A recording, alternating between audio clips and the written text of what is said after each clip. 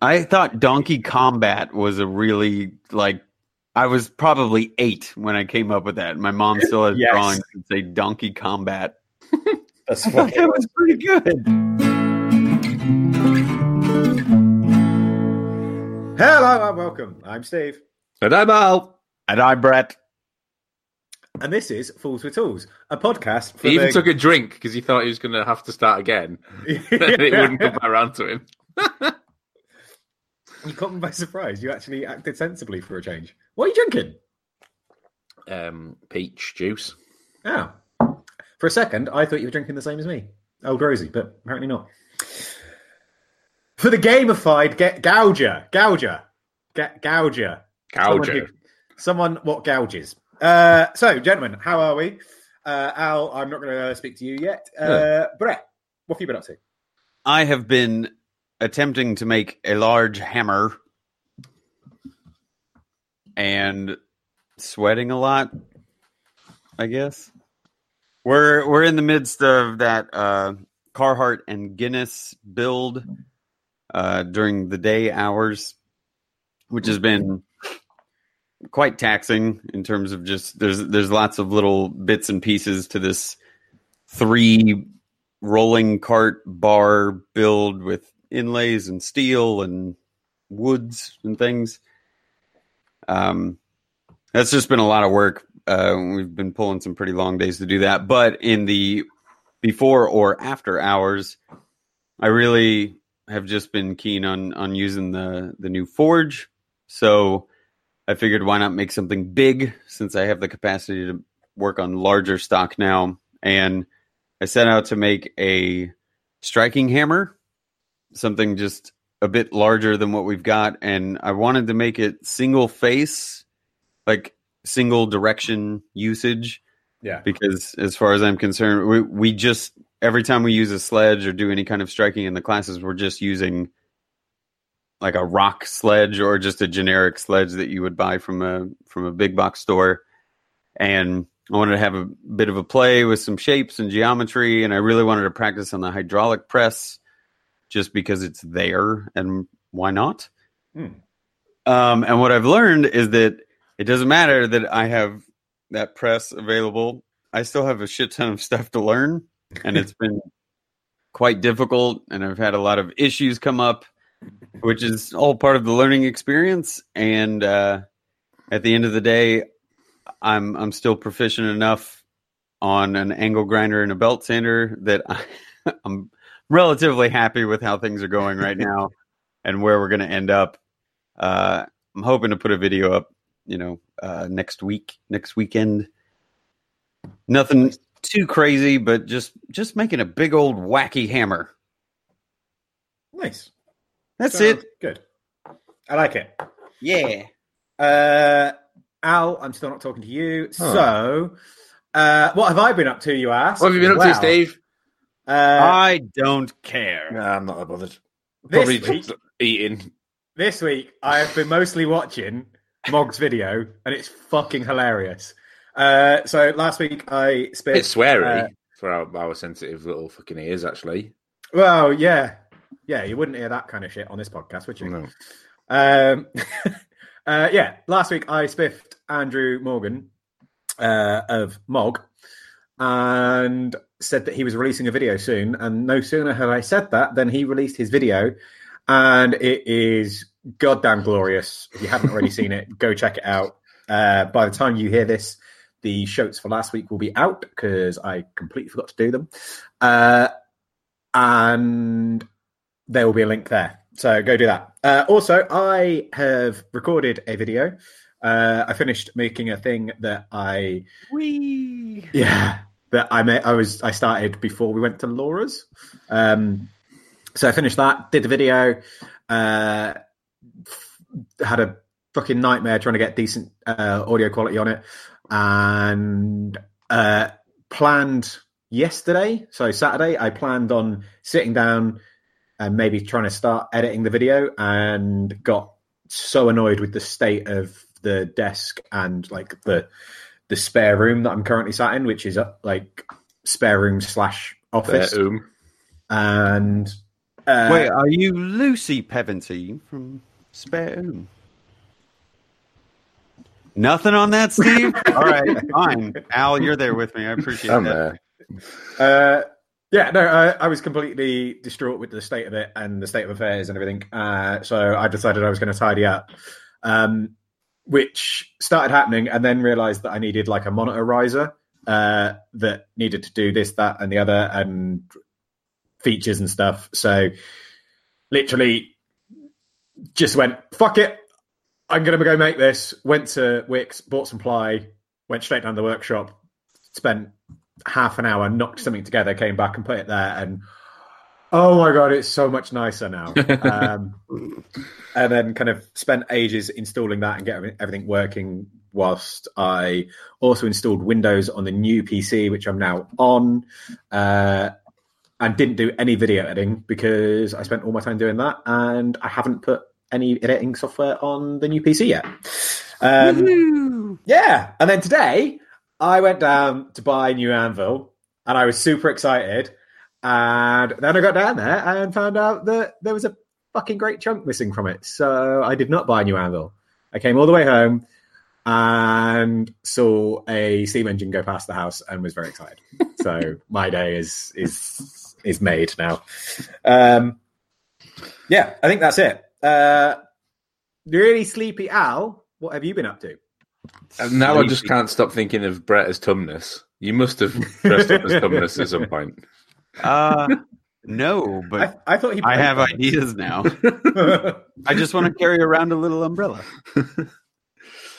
I have gotten back from Hanover Maker Faire, or as we rather appropriately renamed it, Hangover Maker Faire, because the correct amount of free beer was given out after the show.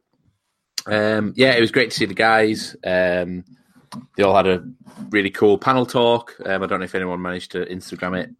It was incredibly in German, but you kind of got the sentiment of Laura shaming all the other YouTubers on there for being YouTubers, which is quite funny.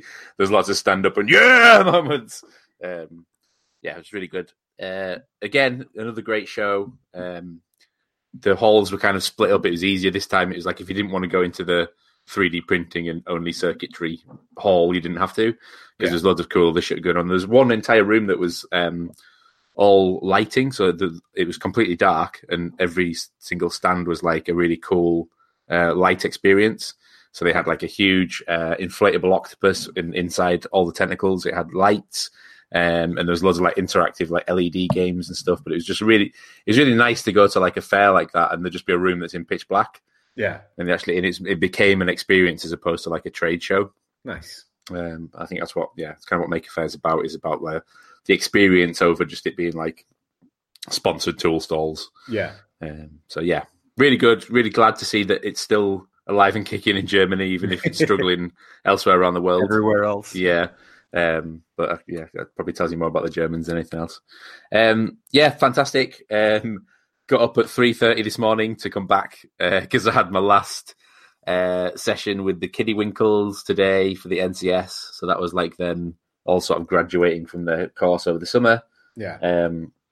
So there'll be no more judging of children for a while anyway. Not for now. Anyway. For now, not in public. That's me. I'm back. What time did you actually get to bed last night then? Have you got okay, or did you just not go to bed? I just don't think it was worth it. Yeah, I thought that might be the case. You probably feel worse going to sleep and then getting back up. Yeah. This is very true. So you talking about playing Trivial Pursuit segues really nicely into us talking about games. It does. What? Yeah. That's what I did there. Yeah. That's how you do a segue, Steve. You don't fucking serve it to them up on a plate. You make them work for it. You make them work for it, yeah. Almost you could make a game of it. Oh, he's back. There we go. So what Steve wanted me to say, because he basically writes his scripts. On the Friday night in Hanover, we went to a really authentic English pub, which was a nice German experience for me. which was hilarious, and it had like 1996 English football team on the wall, which is a nice flashback. And before bingo night kicked in at 11 o'clock at night, nice, which was the theme of the pub, we were playing Trivial Pursuit, and it was just really fun to just have like a set of questions, obviously from the 1980s, because that's nobody's allowed to have a modern set of Trivial Pursuit questions. So it was all very like which modern day car company went bust with its gull wing door production and stainless steel body. It's like, but yeah, it was fun. It was fun playing games with friends, and then as we got more drunk, it kind of transcended into actual bingo, and then all these like old retired English expats turned up at the pub for bingo and got really aggressive and really into it.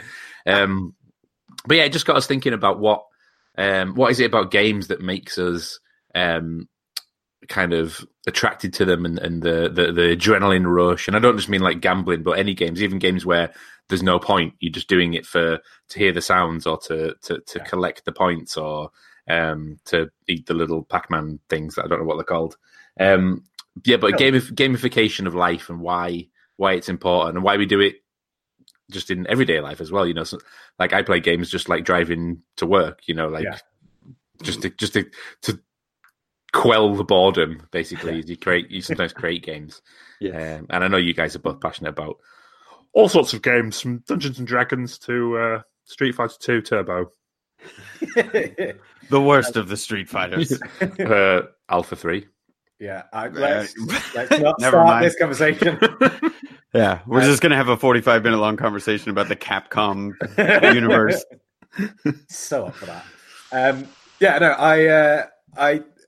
It's funny you say that about like why we play these games. Like when I was working at one of the companies I was working for, one of the engineers was kind of basically tasked with increasing production and increasing efficiency, and he did that by trying projects and things like that. So, creating like leaderboards and the amount of commits you did to get increased, like it was like XP. So you increased in level, and every time you pushed code to production, you got extra points and all this kind of shit. And he spent ages and ages and ages writing all this code to gamify everything, and everyone had to like submit little avatars and all this. And it fell completely on its ass. Like, just nobody seemed to be that bothered about it. And it was just weird because everyone that worked there was really into games of some shape or form, and everyone was kind of really competitive. Everyone loved going down to pub quizzes and playing D&D and stuff like that. We had a lunchtime D&D group, and when they first started doing role playing games online, everyone was really into that, and yet this kind of gamifying work didn't really take hold, and I've no idea why. Like, this isn't a story with a point as such.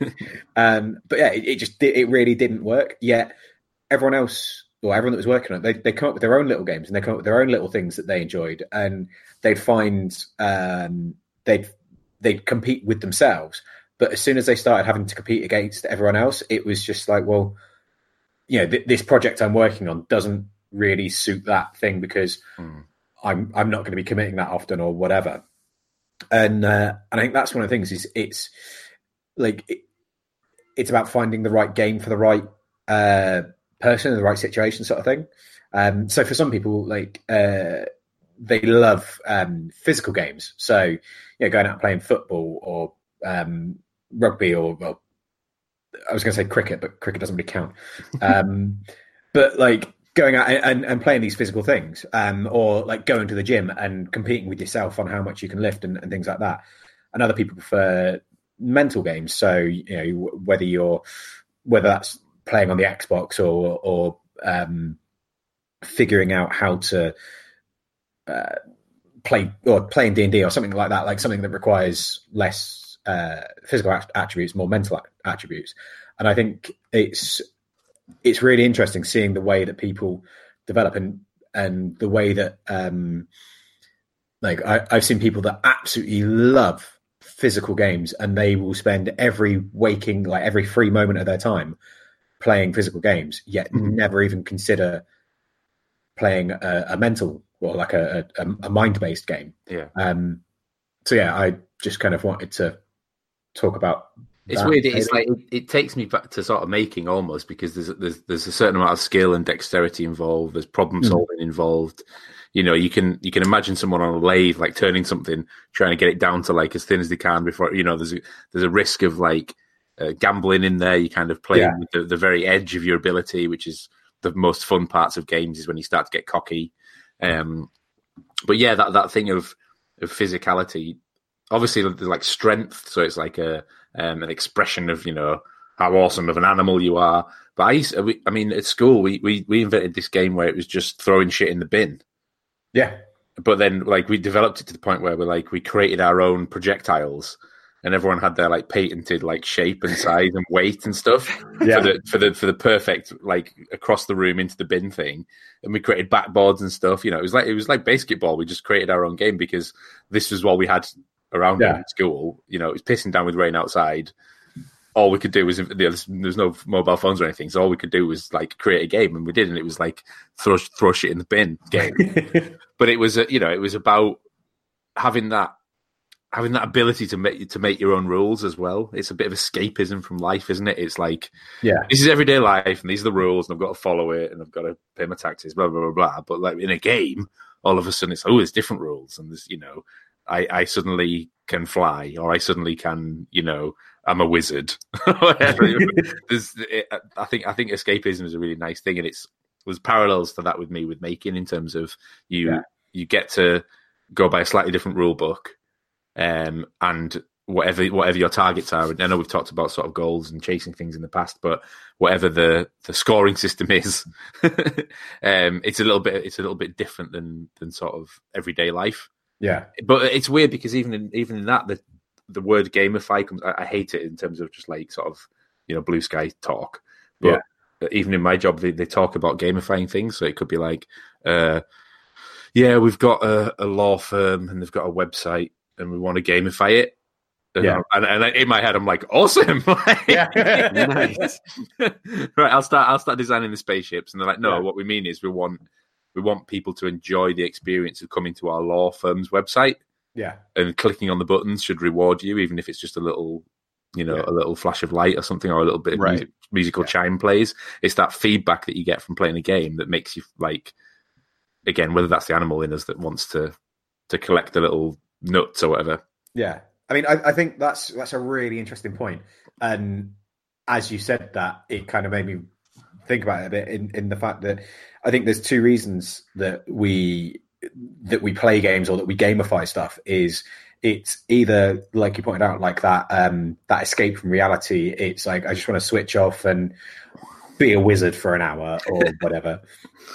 And then there's that to make something that's mind-numbingly boring and crap slightly more interesting, which is what people do. That's what people do at work. Like if I'm doing, say, a shitload of tapers, it's like, right, okay, well, I'm going to see how many I can do in the next 5 minutes, or I'm going to see if I can do all of this next batch with my eyes closed, standing on one leg, or whatever. Like it is to increase the difficulty and make it be less boring. Like if no wonder they all get thrown out. Or like if you're on a long car journey, like that whole thing of the yellow car game or whatever, and I think that's kind of interesting to me, the fact that, and it's something that I've never really thought about, it's the fact that one's escape from just the stresses and strains of everyday life, and it's just a way of relaxing, and the other is kind of that escape from mind-numbing boringness. I think it's really typical with. Well, I'll say it this way: there's a certain kind of personality that will look at those experiences that you were talking about, Steve. Like when I make ice picks, which is a very repetitive task, I don't really get deterred by repetitive tasks because it's very, very quickly that I want to try and turn it into a game or challenge myself, right? And that is a certain type of personality. It may be that same person that's maybe not looking for the physical game. Yeah. Because even though I'm doing things physically, it's all mental and dexterity-based execution, right? So at this point, I rolled my D20, and what are my stats? All right, like I hope dexterity's feeling good today, and I'm not too shaky because that solder is going to look like shit if I am. But seeing if I, how quickly can I do this one versus what if I do the heat this way or 2 torches or why does this one look better than that one? Oh, well, whatever I can analyze to try and feed myself data or experience so that I can better execute. I mean, there's a reason I did the Maker Adventure idea because I love video games, and I consider this whole adventure that I'm on just a series of learning and grinding. No pun intended, but I'm literally level grinding to get to something at the end, and I don't know what that end goal is because there's no end boss to my game. It's just a series of mini bosses and collecting party members and knowledge and key items. Some are key items, some are consumables, some are potions. All of those things that I used to experience when I was a kid. The way my brain works, it's like I turn everything into the game because it makes it more enjoyable for me. I liked video games growing up. Why do I have to stop treating everything like a game now? Whether or not I'm a serious grumpy butthead most of the time, that's just because there's too many other players in the game. Like I'm supposed to be I'm doing this. My game's going well. You guys are all fucking me up and need to get out of my dungeon. I'm working on this stuff right now. I think that certain personalities or certain people that I've interacted with in the makerspace or just in day-to-day life, every time I meet somebody that has that same kind of approach, I believe we talked about it on an episode a while back, but it's like an unspoken code. Like if you can walk up to somebody and rattle off the Konami code, you're just like, all right, I don't know what you do, but I like you immediately. And I'm sure we have a very similar approach to just life in general.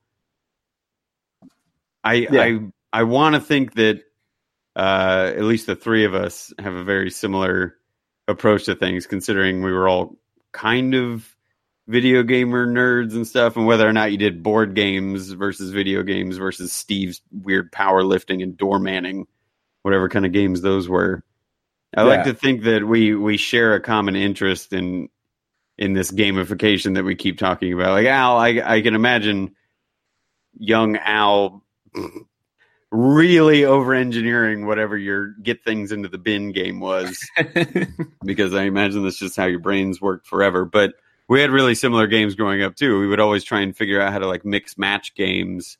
Yeah, where I do remember doing a basketball baseball crossover. It wasn't basketball, but there was a crossover where you like had to hit the ball and then dribble to first base.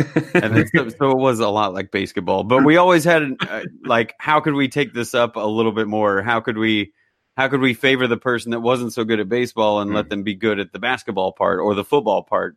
I do remember having to throw a football through a hoop at some point. I don't know. It's really weird. Yeah.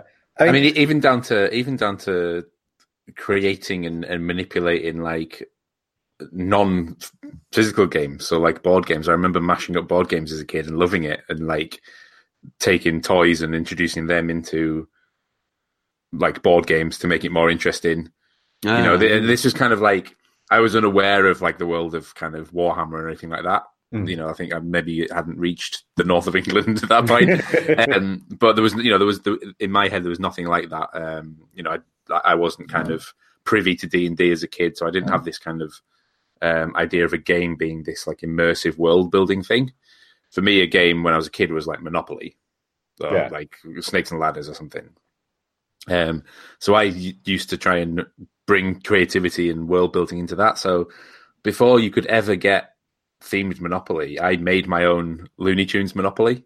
Nice. So this was like literally the I think the first one that came out was maybe a Simpsons one, like in the 90s. But years before this, I'd made a Looney Tunes Monopoly. And I made all the characters.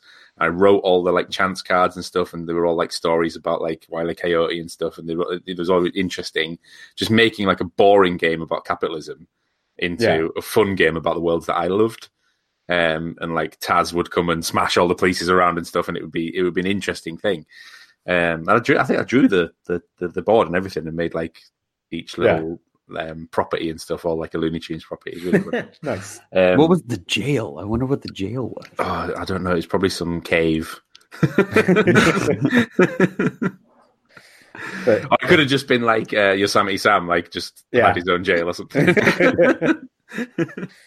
But yeah, that adding in a level of your own creativity into games, because the one thing like I do find a bit frustrating about games, particularly video games, is the kind of the structure that's around them, and they become quite formulaic. Almost just like walkthrough games where it's a beautiful world, but I'm basically just pressing A until the end. And there's a time and a place of games like that, don't get me wrong, but I much prefer a game like when Little Big Planet came along.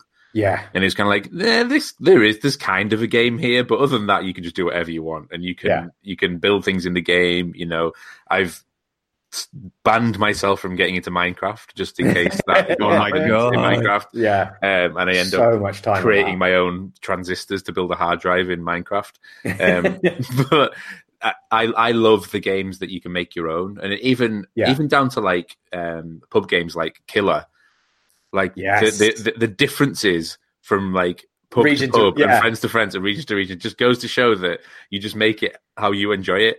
Like, we tried those rules last time and it was rubbish. So like this time we'll just do it this way, and we'll all have a better time. So I love the sort of putting your own twist on games. I mean, it's funny that you say like the fact that you when you were younger you played a lot of board games and stuff like that. Like when I was growing up, I lived on a farm in the arse end of nowhere. My brother and sister were both enough years older than me that we didn't really ever hang out. So it wasn't easy for me to go and see my friends, sort of thing. It required a car journey, which meant getting a lift, which I couldn't really do during the week because by the time I got back from school, Dad would be milking, Mum worked until... Dad would be milking Mum. Easy. Dad would be out milking until like 9:30. Mum wouldn't get back until like 8:00 in the evening, sort of thing. And it was at least a half-hour drive to get to like my closest friend, sort of thing. So when I was like, before I was driving age, I spent a lot of time playing solo games. So that's why I got steady. But that's why I got into PC gaming, and that's why I built my own gaming rigs and stuff like that. And I spent a long time just playing those solo games, and that's why it kind of made me laugh that you said about like the regional differences between playing Killer and stuff like that, because it wasn't until I was in sixth form, so college, that all of a sudden I then had free time, so 3 periods whilst I was in school with all of my friends, and all of a sudden it was that ability to be able to kill time with my friends rather than being on my own having to kill time, sort of thing. And that's when we started playing card games and board games and stuff like that. And it wasn't until I was like 17, 18, I started really playing them. And playing like Shithead and Donkey and Killer and games like that, and getting really passionately behind them, and then finding out that, like you say, like actually, if you go to even just like the next pub or the next town over, everyone plays different sets of rules. It's like, what? No, hang on, a 7 doesn't do that. A 7 reverses the thing. What are you talking about? And And that's one of the things I love is the fact that, games, like a video game or something like that, has a certain path you're supposed to follow, a certain set of rules. Like even games like, because I can remember when Grand Theft Auto, the first one, first came out, and everyone, like all the media was going nuts about the fact that you were going around killing people, and everyone was going to, become a violent criminal all of a sudden. And me just being really excited about the fact that, like, what, you can just get in a car and drive around. You don't need to follow the rules. Like, and I spent hours playing a demo of GTA 2, I think it was, before I could afford to get the game, just because you could just drive around and you didn't have to follow a certain path, and you could just jump out and just get in a different car and muck around and do all that. And I think even with something that's very, very linear, like with GoldenEye or something like that, like there's still ways that you can come up with your own rules on it, and that's what I love. Yeah, multiplayer, no odd job, slap. No odd job. Yeah, that's just a standard rule though. But yeah, like the fact that you can come up with like your own games within games, I love that sort of thing. But is that normal behavior, or is that just us and a testament to our kind of approach to anything? And are most people just happy with the game, or is it the human condition that we want to find the patterns in things, and we want to manipulate the system and get rewarded and have a little treat and a little snack? And well, I think that's where you get the difference between like the casual gamer and the gamer, and that's like the same difference between someone that does a bit of DIY and someone that's a maker. Okay. Ooh, well put, Steve. I was going to bring up the fact that the different kinds of personalities that go into, let's say, video games specifically. You have people that will forever play first-person shooter games in a multiplayer mode. You go in and like Fortnite, got really, really popular in the last few years. You go in, you play a game for 20 minutes, you try and win that specific game, and then you go up through the rankings or the leaderboard. But it's a single person game. You can grow your skills in terms of like what weapons you use and where you know all the maps really well. You know where to go for the hill that you can snipe from if you get a sniper rifle, versus somebody that plays a Final Fantasy game that's 60 hours.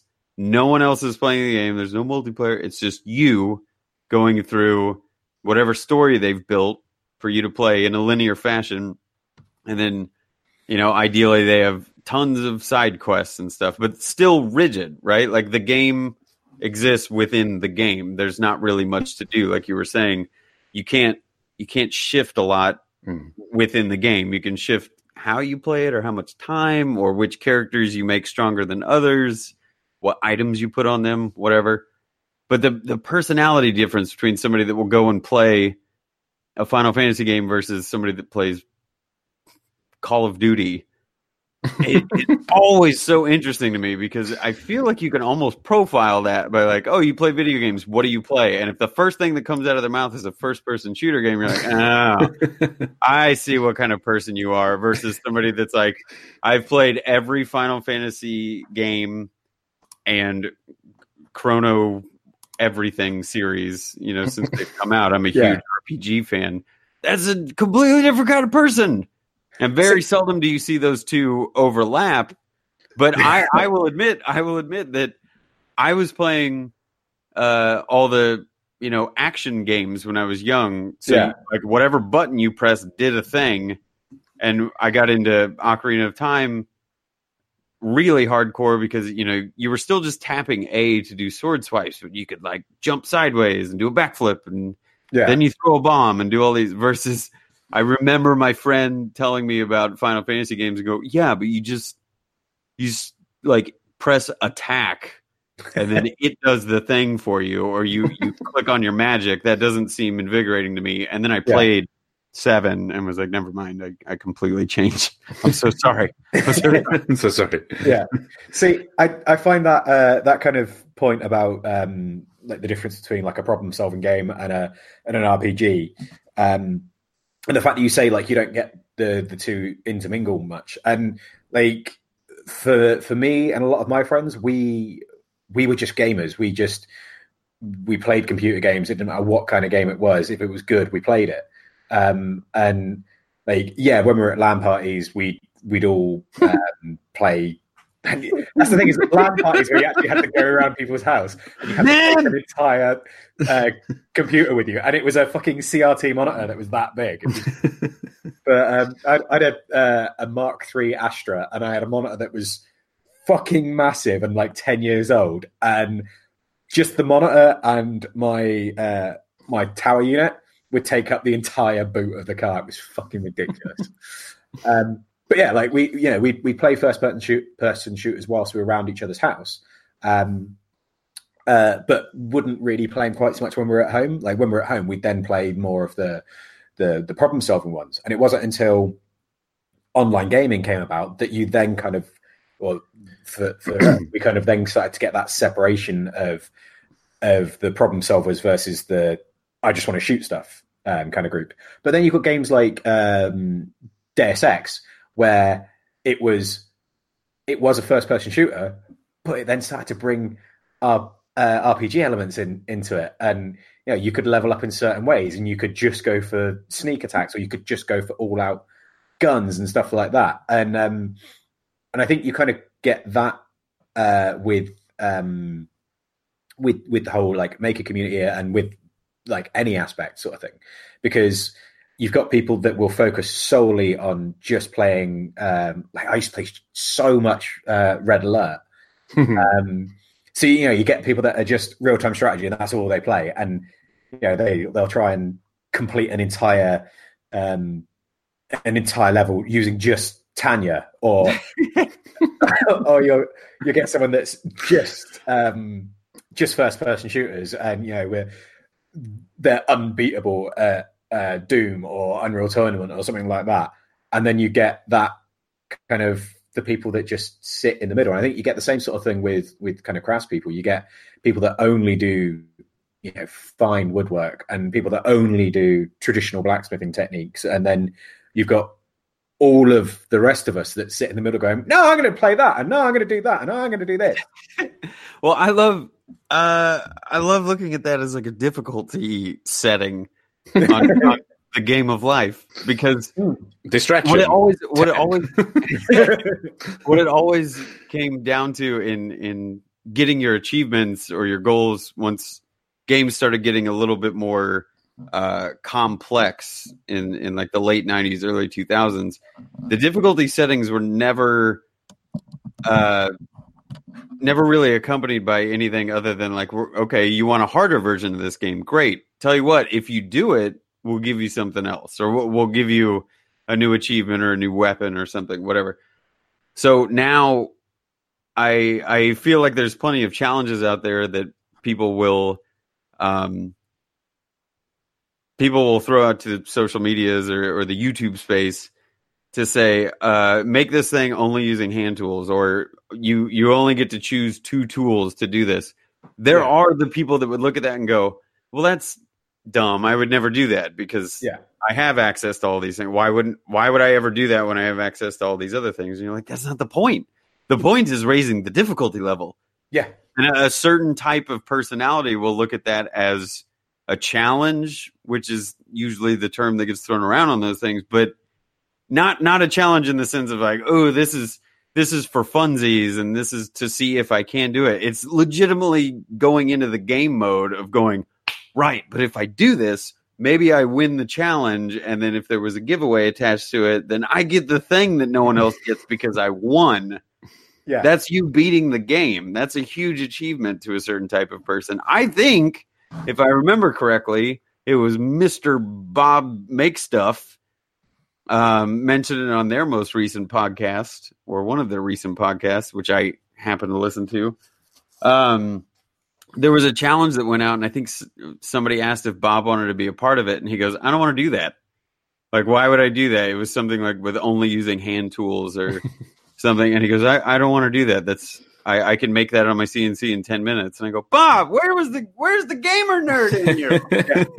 Like he makes an arcade cabinet and whatever. I wasn't really like legitimately disappointed, but there was a part of me that was like, no, you're one of the people. You're one of the guys. And of course, Jim's going to look at that kind of thing and go, no, just hands down, no. But Bob, you're the chosen one.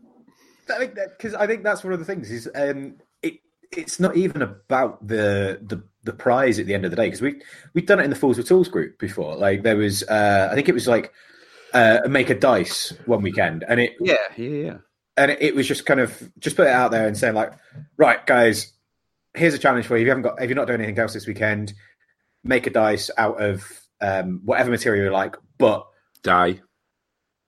set of dice or die, whatever. But like, don't just cut a block of wood and drill some holes in it. Be a bit creative with it. And it was basically make a D6 with, or any kind of dice, but like if it's going to be a D6, then don't just cut a cube of wood out, do something else with it. And it was great watching people come up with all these different things. There was no prize at the end of it. It was just the only person they were competing with was themselves and their own creativity. And that's where I quite like that's kind of, to me, that's the single player game. Like you're competing with yourself, you're coming up with your own way of doing it. And if you want, you can set the difficulty level to easy. If you want to challenge more, challenge yourself more, you can set the difficulty level higher. And I think that's kind of how you improve, if that's your thing. Whereas if you're going into like a challenge where you're competing for a prize and actually you're up against everyone else and you're being judged against everyone else, that's more like the multiplayer game where actually, you're going to go into GTA 5, you're going to get dropped in, and within 30 seconds, someone's going to run you over with a tank. And then you're going to respawn and someone else is going to shoot you with a helicopter or something like that. And like, for me, I find like those kind of that single player non-prize challenges, I find them really fun and really interesting because, like I say, the only person that you're competing with is yourself. There's no pressure. It's kind of like I don't really want to use that term, but it's like that safe space sort of thing. Whereas going into the multiplayer arena of competing for a prize, that's when actually no one's going to pat you on the back for doing all right. It's like yeah, but did you see how nicely I collected those things? It was really fun and nice. It's like you're dead. Yeah. Exactly. That's tough though, because I think because the majority of us are going at this alone, or we're more comfortable doing things by ourselves because we're either like socially anxious or just don't really like having other people around staring over your shoulder while you're working. It's difficult because the battle is wanting to play the games with the other people. Like Trivial Pursuit in a pub is fun kind of for the experience of it, not really because of the winning nature, right? Yeah. It's fun because it's fun and everybody gets to throw out silly answers and it's enjoyable and you have a good time with the experience. Competitions are what always it's difficult because you want to kind of prove it to yourself, but being put up against other people, and like you said, if within 30 seconds you get run over by a car, you're like, well, that wasn't worth it, and it's only going to deter you from doing that in the future. Whereas if you win, you want to be able to take it as a self-achievement, but clearly the competition might boost you out and be like, this is the best person of this thing. And you're like, I don't really care if I'm the best. This was just for me. Like, it's almost a double-edged sword. Like, you want to do it for the challenge. But that's where you do the whole World of Warcraft thing. You start as a low level, you grind it out, I was going to say you play with yourself. That's not what I meant. You play in those safe non-PvP zones, and then when you're leveled up and you're feeling ready for a challenge, then you go into a PvP server, and That's player versus player. It's not a type of plastic. Yeah.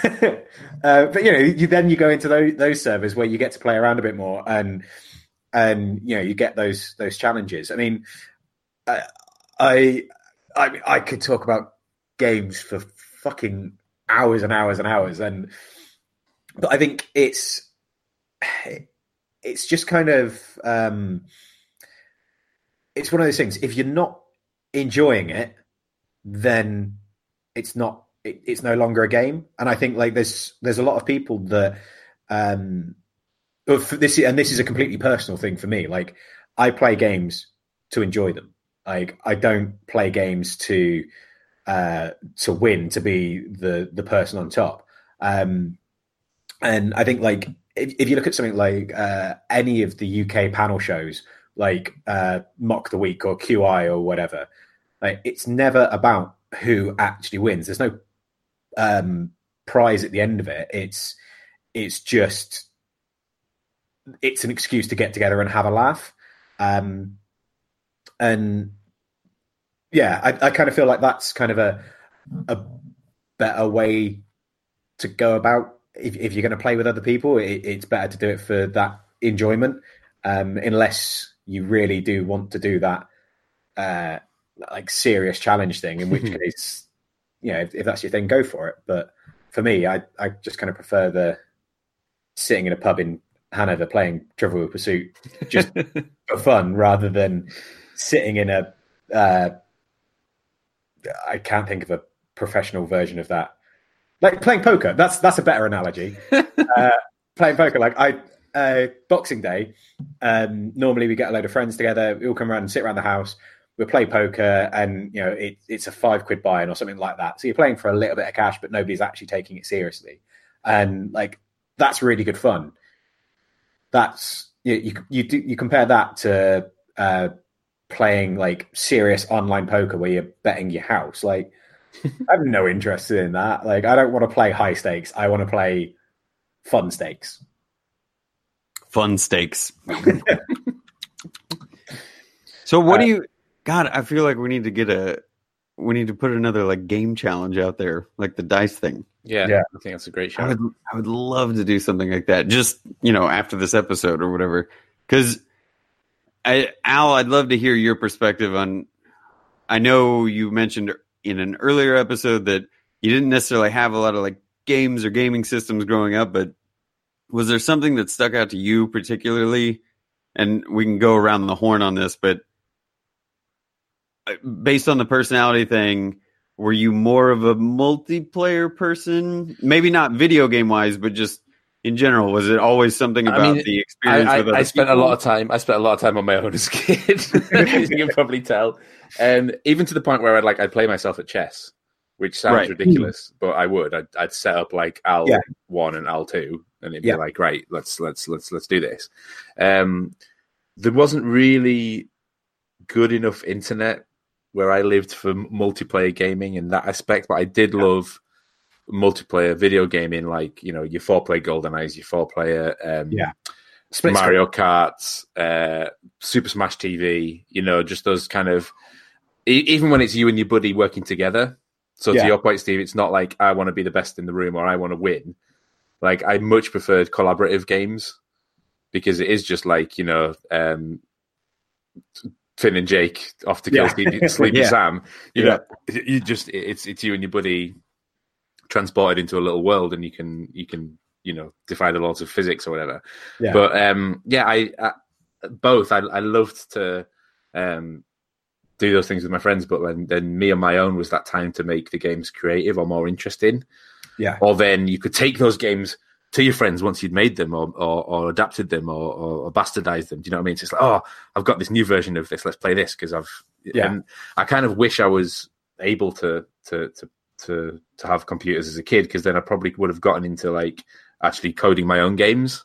Yeah. And I think that's, in the 70s and 80s, that's why that became, but that industry boomed, because that's what people were doing. They were making their own games, and it was so easy to do. Well, easy. It was accessible to do, and that's what people drove their passion, because they got to be creative and they got to make something that they could go and show their friends, I guess.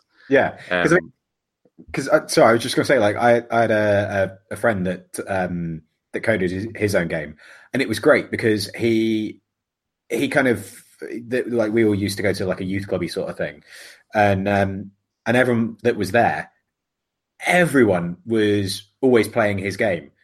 And it was great because he had to like do multiple versions of it just because everyone used to play it so much, but it never got released to the general public, as it were. Yeah. It was just inside of that. And like similar to you, like I used to play myself at chess and stuff like that because there was no one else there to play against. And but then like I didn't get into D&D until I was in my late 20s.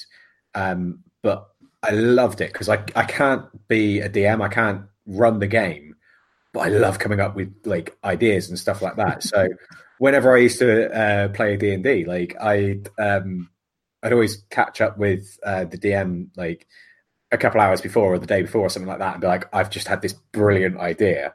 What if, we do this, and then because so-and-so's a wizard, that they'll do this, and so-and-so's a ranger, so they can use that, but they don't know that that's going to happen. And like I'd come up with all these ideas and be like, yeah, that's great, except for now you know it, so you can't. It's fine. I'll just die, and then that can still. Yeah, I will take one for the team just because this is such a good idea. Yeah, and it was great because it was that, like you say, it's that kind of like creating that game and then getting to share it with your friends. And I think that's why I'm the same as you. Like, if I was playing a multiplayer game, I the internet out my way was shit as well. It still is. But like when it finally got good enough that I could play online, I did it for a little bit and then was like, I'm not enjoying this because the only interaction you have is with some 12-year-old saying he's going to do whatever. And it's just like, you know what? I just can't be fun. This isn't fun. Whereas, like you say, playing Mario Kart with 4 friends where you're all sat around and you're playing it split screen on a TV. A tiny, tiny TV. Yeah. And it's one of those things that if someone blue shells you, you can give them a dead leg. And stuff like that. Like, that's so much more fun. And I think like that to me is what multiplayer gaming is all about, is that kind of that actual interaction with the other people you're playing with. And so, that's kind of, because to me, like modern online gaming, unless you're playing something where you're working as a team, if you're just playing against everyone else, it's basically just playing a single player with more insults coming through your ears.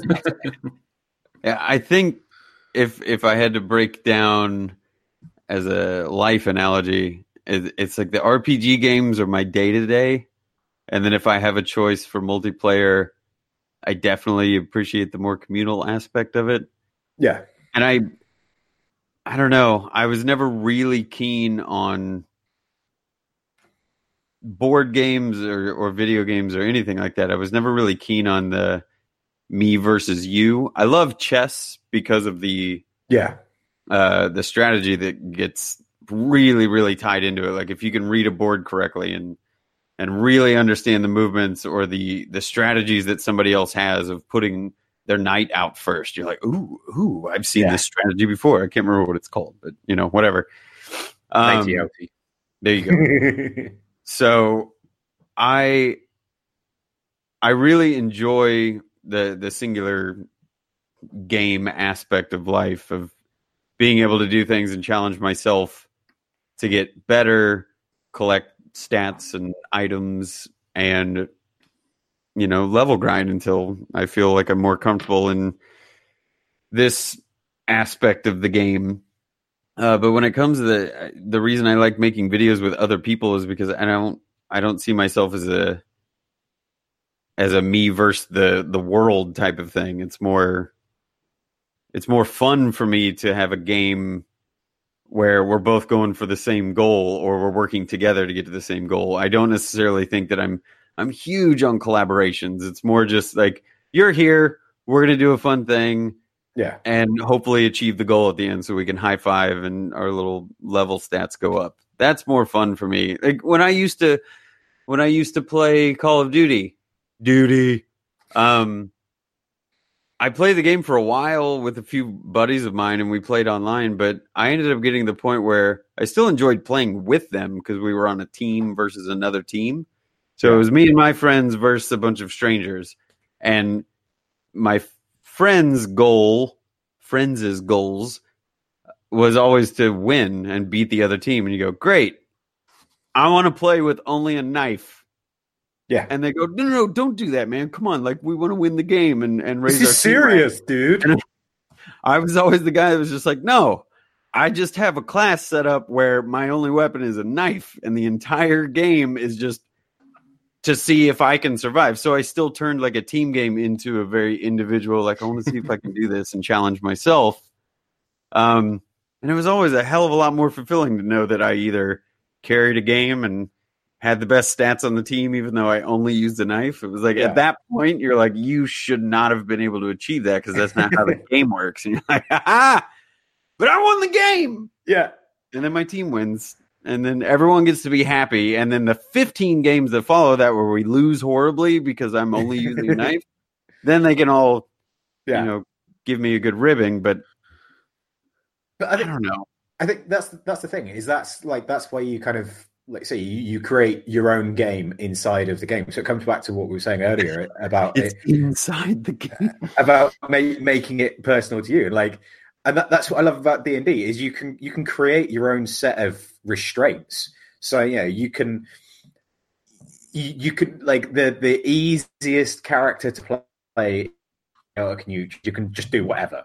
But if you play someone that's like lawful evil or unlawful good or whatever, like if you play someone that's at the extreme, then it's really you have to be so creative and like someone that's unlawful evil, so they're like the worst arsehole you can be, but you have to come up with a reason for them to want to play or be a team player, but also like everything you do, like if you're on a mission where you're doing something for the greater good, you have to come up with a way of making your character do that thing and it be believable. You can't just be like, oh yeah, he just felt like doing it.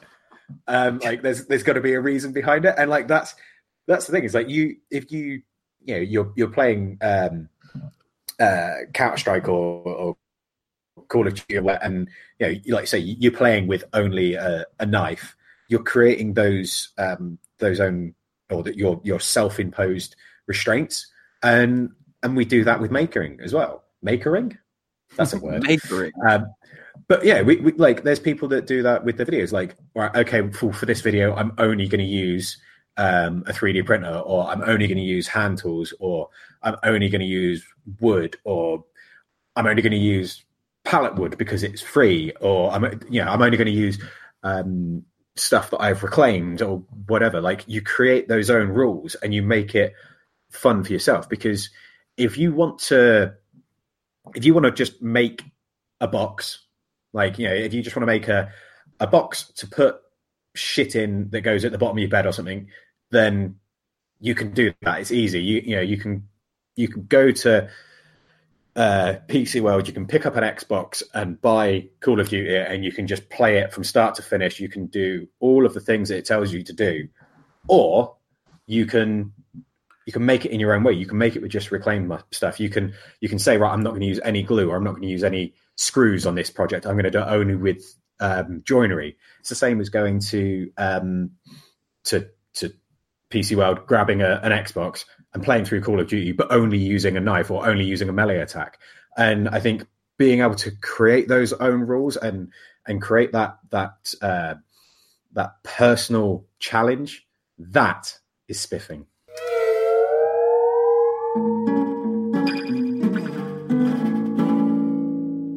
People that we think that are spiffing. Have you got an order? Yeah, Asp. Asp. Oh, Like the deadly Asp. I'm last. Which means... Not a game, Brett. Oh. What?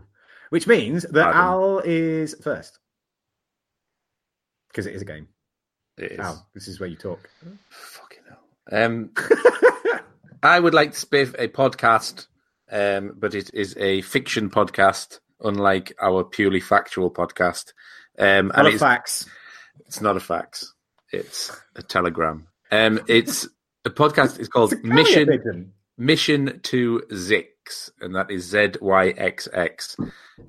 If you like Futurama, it's basically Futurama on a podcast. That's just a ragtag group of incompetent, terrible space pirates who are on diplomatic missions to visit other planets, and it's just hilarious. It's the science fiction is not necessarily that interesting, but the script and the way it's written is just so funny. They're just taking the piss all the time, and it just sounds like Rick and Morty. Just the actors are just having so much fun with the stupid situations. It's very Archer, but yeah, Mission to Zix. Nice. Put it on in the background. It's really funny. Nice one. I will check that out. I'm next. Steve's next. I am going to spiff a long-time Fools with Tooler? Long-time listener, first-time spiffy. Lars... I can't fucking say it. Oakland. Oakland. Yeah, basically, Lars is really, really nice guy. We talk on the Instagrams quite a lot. And he's just built his first forge, which he's done a really fucking good job of. And he sent me, and I think Brett as well, a video of like the first thing he forged, and he was super excited and happy. And I'm massively impressed with how well he did, because he did like a little scroll, and he was like, "Oh, it's not quite tight enough together." I'm like, "Dude, that's like so fucking good," because it was actually curved all the way around, as opposed to like a flat bit, then a sharp corner, then kind of a weird curvy bit, which is what my first 300 scrolls were like. So yeah, and he does lots of, well, I say lots of, I can't really talk about what he does on his Instagram, because during the conversation I realized that I wasn't actually following him, so I quickly rectified that. Good job. Yeah, I know, right? But yeah, no, Lars is super lovely, and everyone should go check him out and give him some love and tell him we sent you. Give him a cuddle. And yeah, that's it. Yeah, I would like to go along with the video gaming theme, and I don't think I've spiffed this channel before, but if anybody is still just fascinated with games or gaming or even retro stuff, maybe stuff you used to play when you were younger, there's a channel called Games Done Quick, AGDQ and SGDQ. They do a fundraiser twice a year. I think they might even be expanding into more events, but they do speed running, and they get these people that have completely broken down whatever random game that you think that no one else has ever played in your entire life, like the 7-Up video game where you played as the Spot. Cool Spot. It's a great game. Cool Spot was fucking awesome. Yeah, but it's people speed running video games. Wait, hang on. That was a 7-Up game. It was a 7-Up game. Fuck, I never realized that. Yeah. I always just knew it as Cool Spot. I didn't realize it was like a branded That's what game. the old branding used to have. Is the like the McDonald's game where it was like Olympics. Yeah, collect prize.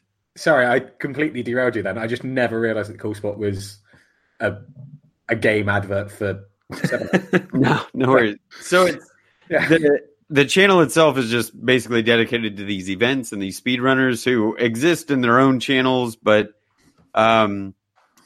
in our chat about community, or sorry, like team playing or video games amidst a bunch of other players, this is a bunch of people, young people getting together, just destroying video games, like the guy that did Mike Tyson's Punch-Out blindfolded and set a world record doing it. Doesn't make any goddamn sense to me. But it's really neat to see these people just completely deconstruct these games, like break them and do glitches, and they'll show little crazy things that happen in the game after they beat them. But it's all for a good cause. They donate all the money that's raised during these events of like setting challenges and saying, you're only allowed to play Legend of Zelda with the hammer that you get. Like, that's the only weapon you can use. And then the person has to speed run the game, but without using any other items. And they'll still beat the game in a crazy fast amount of time. But all of that money that gets donated goes to like cancer research and kids stuff. And it's a wonderful way of bringing together a bunch of super nerdy antisocial people to destroy video games, show you how you break the rules, all under the umbrella of fundraising and funsies. So I like it. It's fun to have on in the background. And if they ever play a video game that maybe you played at one point in your life, you're just like, oh, how did they beat that in 10 minutes? It took me 60 hours to do that. Like, well, watch this 14-year-old absolutely destroy it. Yeah. Brilliant. It's fun to have as background noise. It's worth a watch. And I think the cause is really good. I've donated a couple of times just because I think they're doing something good with video gaming. Nice. Good shout. And just for anyone who's still looking for something to listen to whilst doing things during their day, if you're anything like me and this entire time you've been getting super excited about old video games and things like that, then if you haven't listened to the audiobook of Ready Player One, read by Will Wheaton, do it. It's totally worth the money. It's fucking great. It's like, I genuinely have listened to that audiobook like 6 times now. It's really good. Will Wheaton. And it's really fun when he has to reference himself as well.